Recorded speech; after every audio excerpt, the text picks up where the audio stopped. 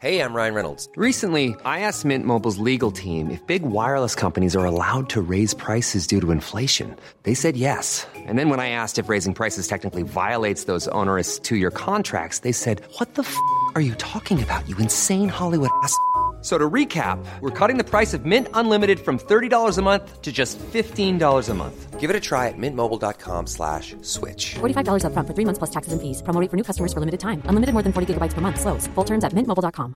Now's the time to save 30% on wedding jewelry, only on BlueNile.com. Make sure your wedding ring is the one with your pick of diamond and lab-grown diamond bands, all hand-finished and graded for excellence. Or surprise her with something blue she'll love for life, like a stunning pair of sapphire earrings. Blue Nile's jewelry experts are available 24/7 to help, from fit questions to style advice. Right now, get up to 30% off at BlueNile.com. BlueNile.com.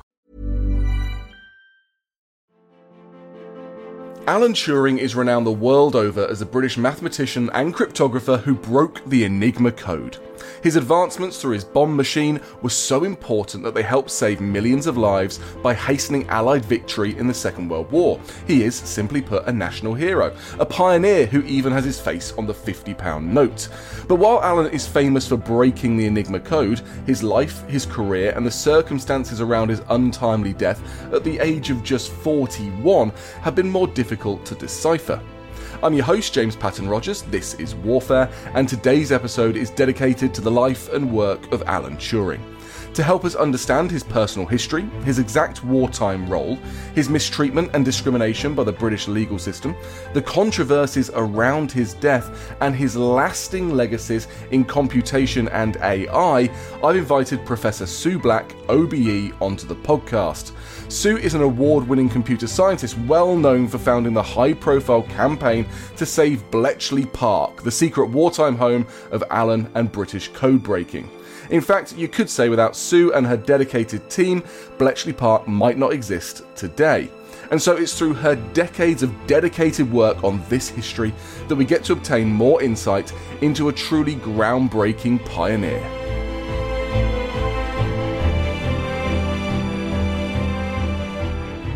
Hi Sue, welcome to Warfare. How are you doing today? Hi there, thanks very much for inviting me. Well, it is great to have you on the podcast, Sue, especially as we are dedicating this episode to the pioneering mathematician, computer scientist, and codebreaker Alan Turing. We've covered the vital work at Bletchley in so many ways and many times on this podcast, but sadly never with a focus on Alan himself. So we are righting this wrong. And it's a pleasure to have you here because the chances are that if it wasn't for the work carried out by you and your excellent team, we wouldn't really be able to visit Bletchley today. Bletchley Park, the place where the German Enigma code was broken by Alan and his team. As you say in your book, Imagine Britain Without a Bletchley Park. So tell us, what got you first involved in the site and in the history? Thanks. So I guess the first time I went to Bletchley Park was in 2003, and I went there for a meeting for the British Computer Society and was in the meeting all day, and I didn't really know anything much about Bletchley Park on the way there. So I thought when the meeting finished, let's go for a walk around the site, and it's a lovely site, 26 acres, I now know, lots of different interesting buildings with interesting things inside them. And I ended up walking into one of the blocks, building, which is a block. That's making me think of Lego bricks, it's not a Lego block. So one of the buildings, and there were these guys in there that were tinkering away with this amazing feat of engineering, lots of kind of wires and cogs, and I was just like, what is that thing? What are they doing? So I went over to have a chat with them and asked them what they were doing. And it turned out that they were rebuilding Alan Turing's bomb machine. And I didn't really know that much about Alan Turing at the time, or I'd never heard of the bomb machine, which is bomb with an E on the end.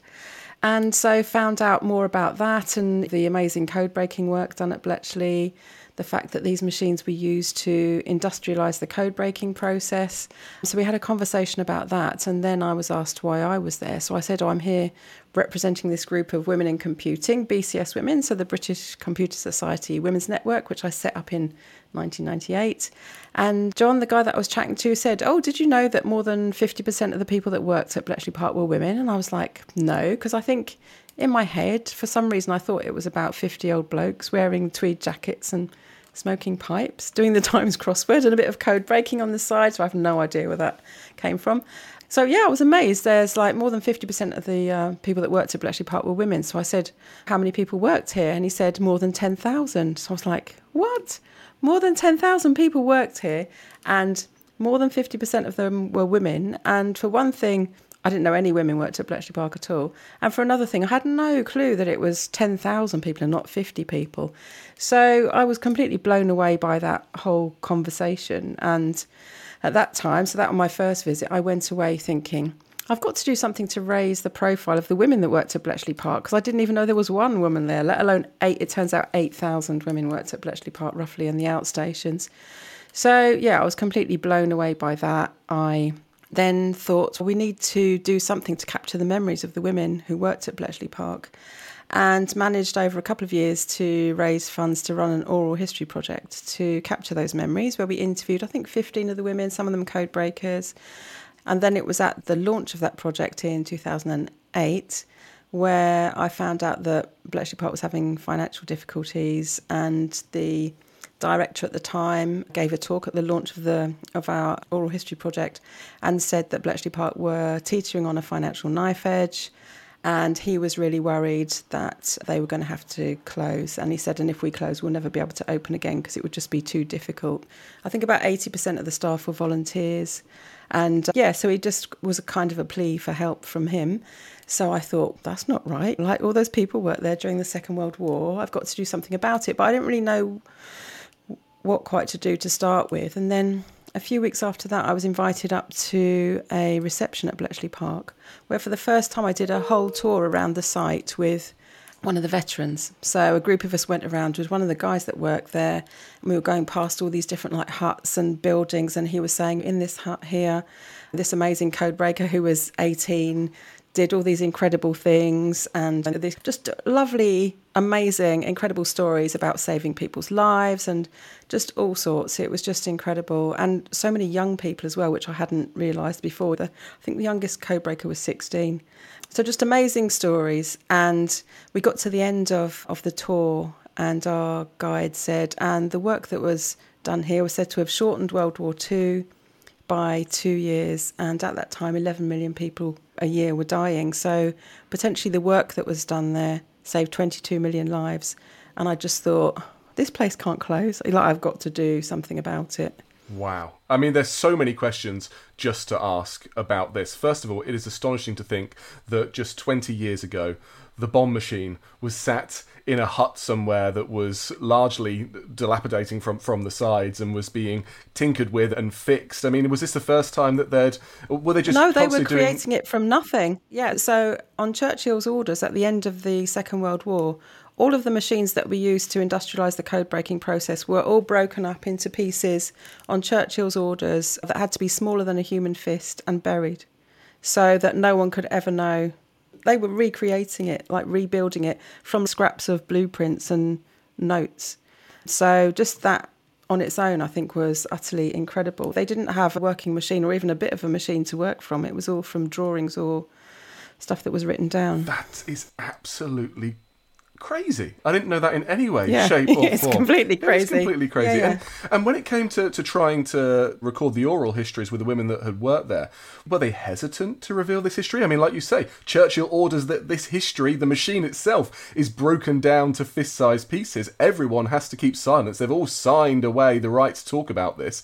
Were they hesitant to talk to you? That's a really good point, because as part of the campaign as well, we talked to so many veterans, probably hundreds, over the next few years. And lots of veterans just said, I signed the Official Secrets Act. I am never talking about what I did. That's it. Just don't ask me. I'm not going to tell you. And others were reasonably keen to share the stories of what they did. But of course, no one knew what anyone else was doing. So I think it's just such an incredible place and so many amazing stories that could just go on and on forever. The interesting things that the veterans got up to.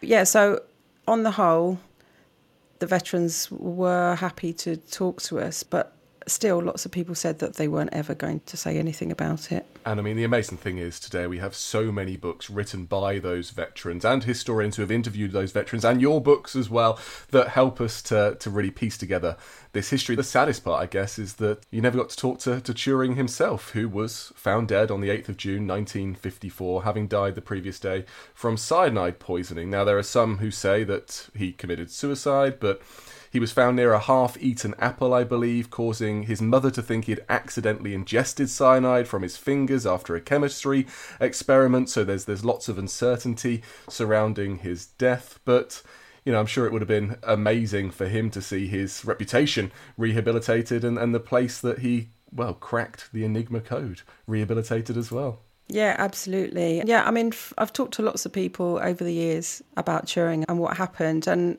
I think no one really knows, and we'll probably never know, was it an accident or did he do it on purpose? But apparently he often had chemicals and stuff around the house and was doing chemistry experiments of all different sorts. It could have been an accident, it might not have been, we just don't know.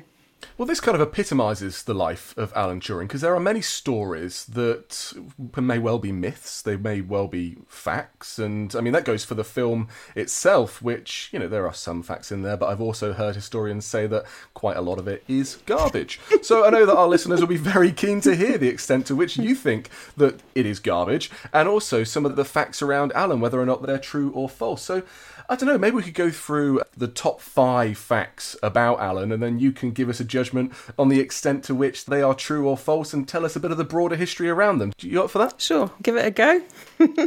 I'm always up for a challenge.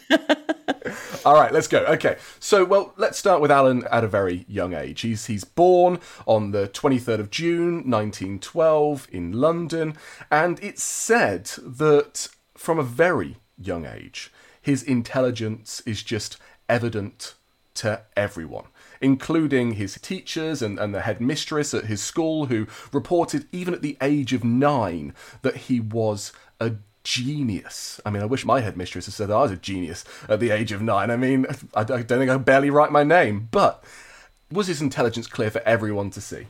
I think even though I'm not quite old enough to have been there at the time, I'm sure I've read things that his mum's written. She wrote a book, and I'm sure that it said in there were some stories about him just being very single-minded, I guess is the word I'm looking for, and not thinking that he had to fit in with what was going on around him. And so there's examples of things like them. I think she went to visit him at school because he was at boarding school. And I think she went to visit him and they were having a picnic on the grass outside the school. So she was there to catch up with her son and see how he was. And she tells the story of him just being obsessed by looking at the daisies on the lawn and then talking about the sort of mathematics involved in how flowers grow and how they develop. So I just think that little thing, that little story on its own kind of shows you that I guess he wasn't a typical 9-year-old. No, I think you're right, yeah. Sitting there talking about the mathematics of flowers is fascinating, perhaps not usually what a child would be doing there. They might be making daisy chains or just, I don't know, eating ants. Running around, yeah. Okay, all right, yeah. What you said is far more normal than what I just said, and probably more revealing about my childhood. Either way, we'll move on and we'll move through. Of course, he was an incredibly clever man. He went to Cambridge, he went to King's College, Cambridge. He was seen as being incredibly smart there. He did his PhD there. Interestingly for me, he joined the anti-war group at Cambridge. This was a time during the rise of Hitler. So how did he end up working at Bletchley? I think he was there right from pretty much the beginning in 1939.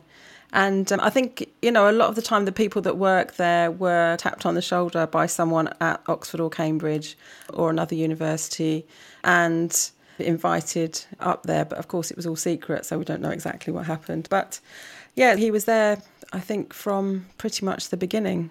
Well, I guess this leads me into kind of my second major fact or myth about Alan, is that, he's famous for cracking the Enigma code, but he also cracks so many other codes, and this is said to have dramatically shortened the war. I guess the first one here is, are we right in saying that cracking the Enigma code did dramatically shorten the war? I'm sure it did certainly shorten the war. Did it dramatically shorten it? And do we give Alan too much credit? Was it Alan Turing who cracked the Enigma code? So there were 3 Polish mathematicians who I think originally cracked the Enigma code. And I know that I think Turing went to meet up with them in Paris to talk to them about their work and ask them to share it with him because of the work that he was doing. And I think Enigma was made more and more complicated over time. So they'd cracked, I think, a previous version. And so he had to do some work to crack the newest version. And he was also working with one of the other code breakers at Bletchley Park. So it wasn't just him on his own, I don't think. And also there were other code breakers at Bletchley Park, like Bill Tutt, who cracked other codes. Turing was obviously absolutely amazing. And I'm glad that there's been such a big focus on Turing because it's brought so much more focus to everyone else that worked at Bletchley and the contributions at Bletchley. But then at the same time, there were lots of other code breakers there, all helping with the war effort. But yeah, in its entirety, the work that was done there was said to have shortened World War II by 2 years. And at that time, 11 million people a year were dying. So potentially the work done there saved 22 million lives. Just crazy. 22 million lives.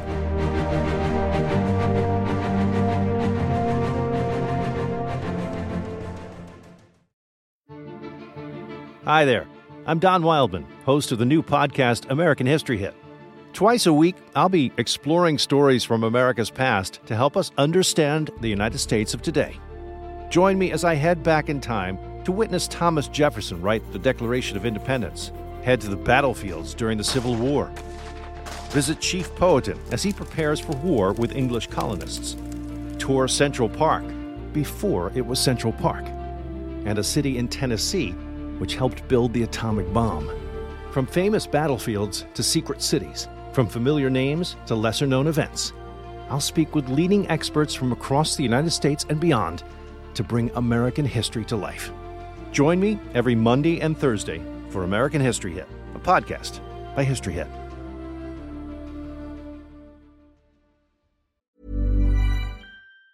If you thought the only way to get a more defined jawline with natural-looking results was through surgery, think again. Juvederm Volux XC is a non-surgical injectable gel filler that improves moderate to severe loss of jawline definition and can help you achieve natural-looking results with little downtime. Even better, this improved definition lasts up to 1 year with optimal treatment. No maintenance required. Improve jawline definition for a smooth, sculpted look with Juvederm Volux XC. For important safety information and to find a licensed specialist, visit Juvederm.com. That's JUVEDERM.com. Not for people with severe allergic reactions, allergies to lidocaine, or the proteins used in Juvederm. Common side effects include injection site redness, swelling, pain, tenderness, firmness, lumps, bumps, bruising, discoloration, or itching. There's a risk of unintentional injection into a blood vessel, which can cause vision abnormalities, blindness, stroke, temporary scabs, or scarring. Talk to a licensed specialist to find out if it's right for you. Ryan Reynolds here from Mint Mobile.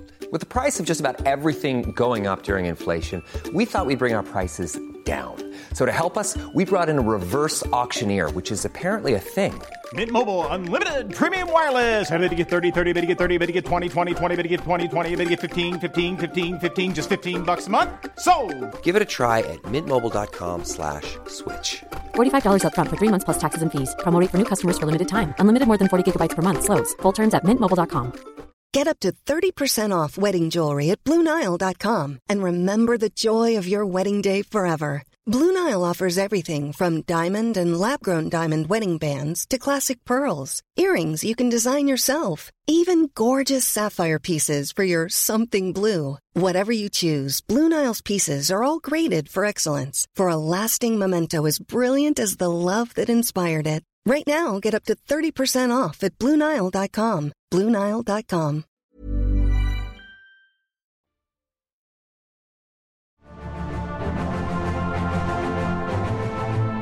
It's hard to think of any other single team that had a greater impact in the Second World War. Him and his team in Hut 8 deciphering these military codes. But I guess as soon as we talk about this, my mind is cast to the film and how everyone around him hated him and it was incredibly difficult to work on all of this. So I guess this moves me up to my next question, question 3, which is, how accurate is that film? How accurate is that depiction of Alan as being incredibly, antisocial, difficult to work with, to the point that it almost hinders the project. He's almost kicked out, or is that true? Is any of it true in the film? No, most of it's not true. I was at a kind of like a pre-screening of the film, and then I was on a panel afterwards when it came out, so I didn't know what was in it at all, and sat through the film. And I ran the campaign to save Bletchley for 3 years, so I was very invested in it being like an accurate story, but also very invested in it being a success, because I wanted everyone to know what Turing had done and the code breakers and what happened at Bletchley Park, and obviously for Bletchley Park to be better known and successful. So so I sat there during the film, and I loved it and hated it at the same time.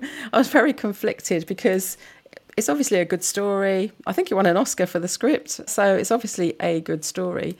But how true is it? I think not very true at all. And I ended up afterwards looking it up on some website, and it said it was 43% accurate. And I guess that's probably about right, which is basically less than 50%.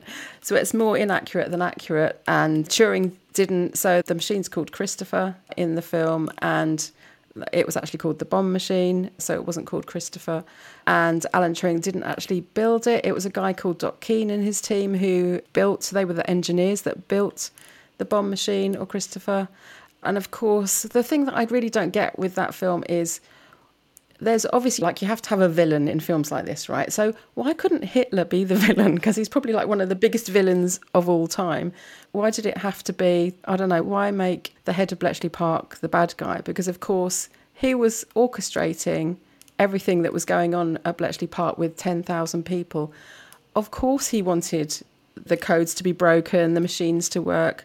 So just the whole thing about him kind of being vilified in the film, or like being the evil head of Bletchley Park, is terrible. And in fact, because over the years I've met so many veterans, and I've met people who are related to veterans, and one of the guys that I got to know during the campaign who was really supportive is the grandson of the guy that ran Bletchley Park, and he shared after that, or one of his relatives did that. But that's awful for them, because now people think, like, his granddad was a hero running Bletchley Park, making sure all of that happened, and now people think he was an evil guy who was horrible to Turing.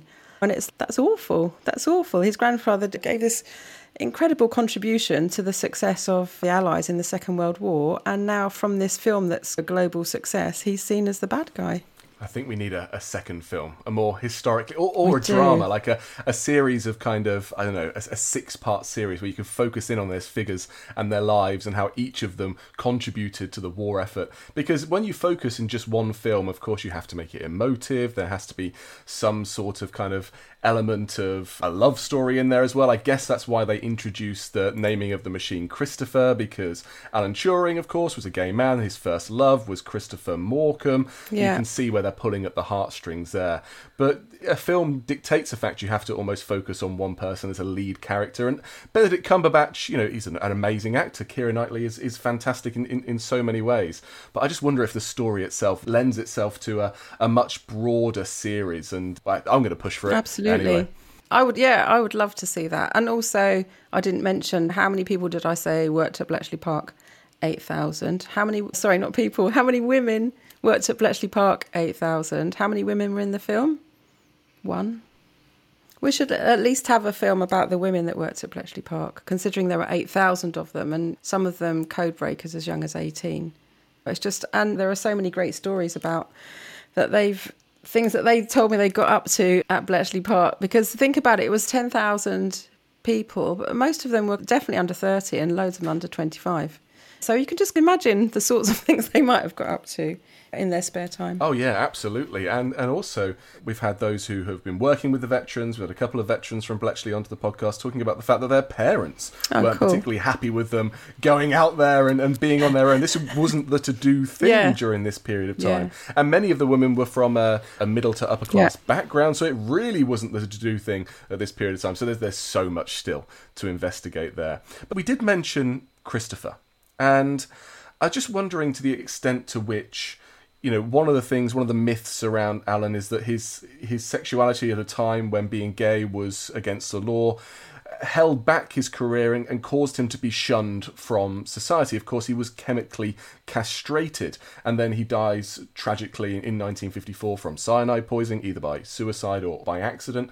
To what extent is this accurate, that because of his sexuality he is shunned from the professional society and from really receiving the accolades that he should have done for his just incredibly groundbreaking work? And let's be honest, we use that term groundbreaking all of the time. This was most literally groundbreaking work. Yeah, absolutely. I've spoken to, I don't know, say 100 to 200 veterans about their time at Bletchley Park from being involved in the campaign, and no one's ever mentioned anything about Turing's sexuality or any bad feeling towards him at all. And when you talk about what was it like there, everyone was so focused on the war effort. I just don't think that would have come into it at all. And I think in those times where, you know, it's like a major, like a really bad situation, can't think of the proper term for it, something like the Second World War, like just life or death every day, just awful times for lots of people. I think everyone focuses on making the right thing happen. They're not caught up in things which maybe might seem important outside of those times. Of course, the sad truth is, Sue, is that he was chemically castrated for being gay. Yeah. And I guess that, you know, after the war, this is something that instead of praising this man, and of course he's on Britain's £50 note today, instead he's forced to live in shame and to have chemicals pumped inside him that stop his very natural, normal compulsions. Yeah, absolutely. It's horrific. It's utterly horrific. He was prosecuted and had to choose between chemical castration or going to prison. It's barbaric. And his lawyer advised chemical castration. Yeah, it's just utterly horrific and barbaric. And yeah, thank goodness it doesn't happen in the UK now. But I mean, it's hard to find the words to even describe it because it's so awful. Perhaps a pertinent reminder of the consequences and implications of demonising someone's sexuality. Yeah, absolutely. I guess. Absolutely. But so you were talking about people getting recognition for their contributions at Bletchley Park. I think in general, most people weren't recognised at all. There was very little recognition for the code breakers, basically anyone involved really. And there's kind of stories of, because they couldn't then tell other people what they'd done either, because it was so secret. I think that's part of it.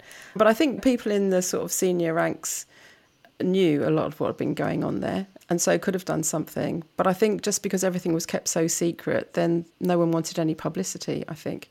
And there are lots of people that should have been OBEs, CBEs, or given the recognition that they deserved, but lots of people didn't get anything at all. And there's one story that I heard of one of the major code breakers, I'm afraid I can't remember which one, who kept everything secret that he'd done during the war. And then like several years later, his father was on his deathbed and son went to visit him, and the father said to him, "You've never amounted to much, like to this guy." And he still didn't even tell him that he was one of the major code breakers at Bletchley Park. So it's just such a different time from now. Can you imagine? Even just trying to keep Bletchley Park secret with social media and stuff like that. We've all got so used to talking about everything and knowing what everyone's up to every 5 minutes. I just find it's incredible that 10,000 people lived with the secrets of everything they knew for years and years and didn't tell a soul. And some of them had really difficult times there and still didn't say anything about any of it. It is remarkable, and it's a reminder of the stoic heroism, the silence and the suffering that continues after the war. You can't tell your families what happened. You can't say what you did. And I'm sure so many were shunned by their families, as you so brilliantly illustrate with those final moments with Codebreaker's father. And it is great to see that this history is out there today. I'm not sure how much of a justice it is for Alan himself, but I guess this brings us to question number 5. You know, there's so many legacies that we could attribute to Alan Turing, so much impact on the world today, from modern computing to many saying that he is the father of AI itself, whether or not that's an accolade you want in these disturbing AI times. Would you say that they are fair legacies to attribute to Alan, or are there other broader legacies that we need to talk about when we talk about Alan Turing and the work that was going on at Bletchley? Yeah, so I think just a legacy in so many different ways, and I think For me, it's always about the people and the people stories. And the fact that Andrew Hodges wrote a book about Turing because he cared about his story and wanted people to know what an amazing person Alan Turing was.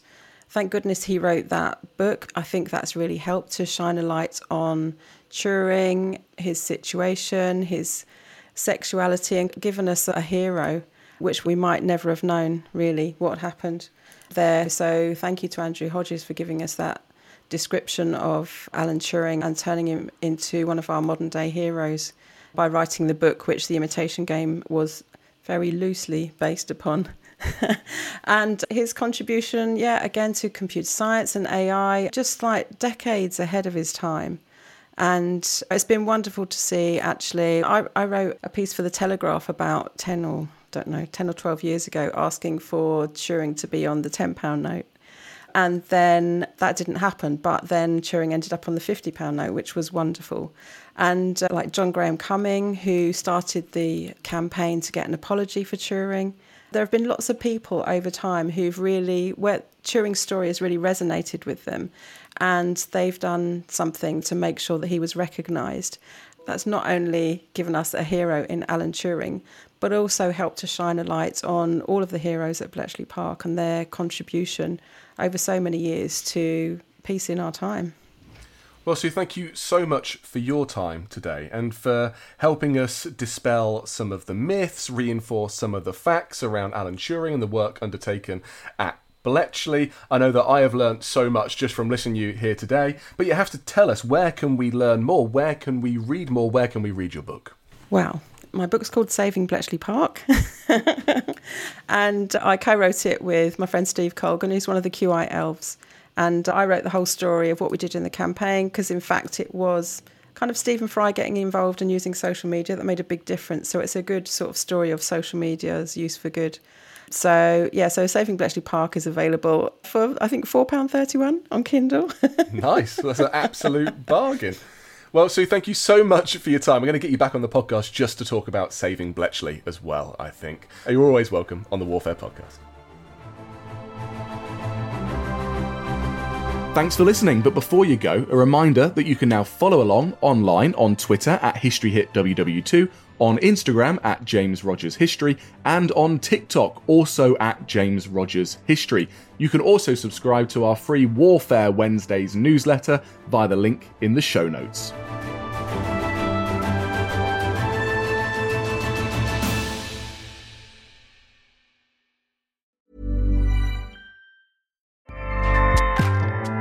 Acast powers the world's best podcasts. Here's a show that we recommend. Hi, I'm Jessie Cruikshank. Jessie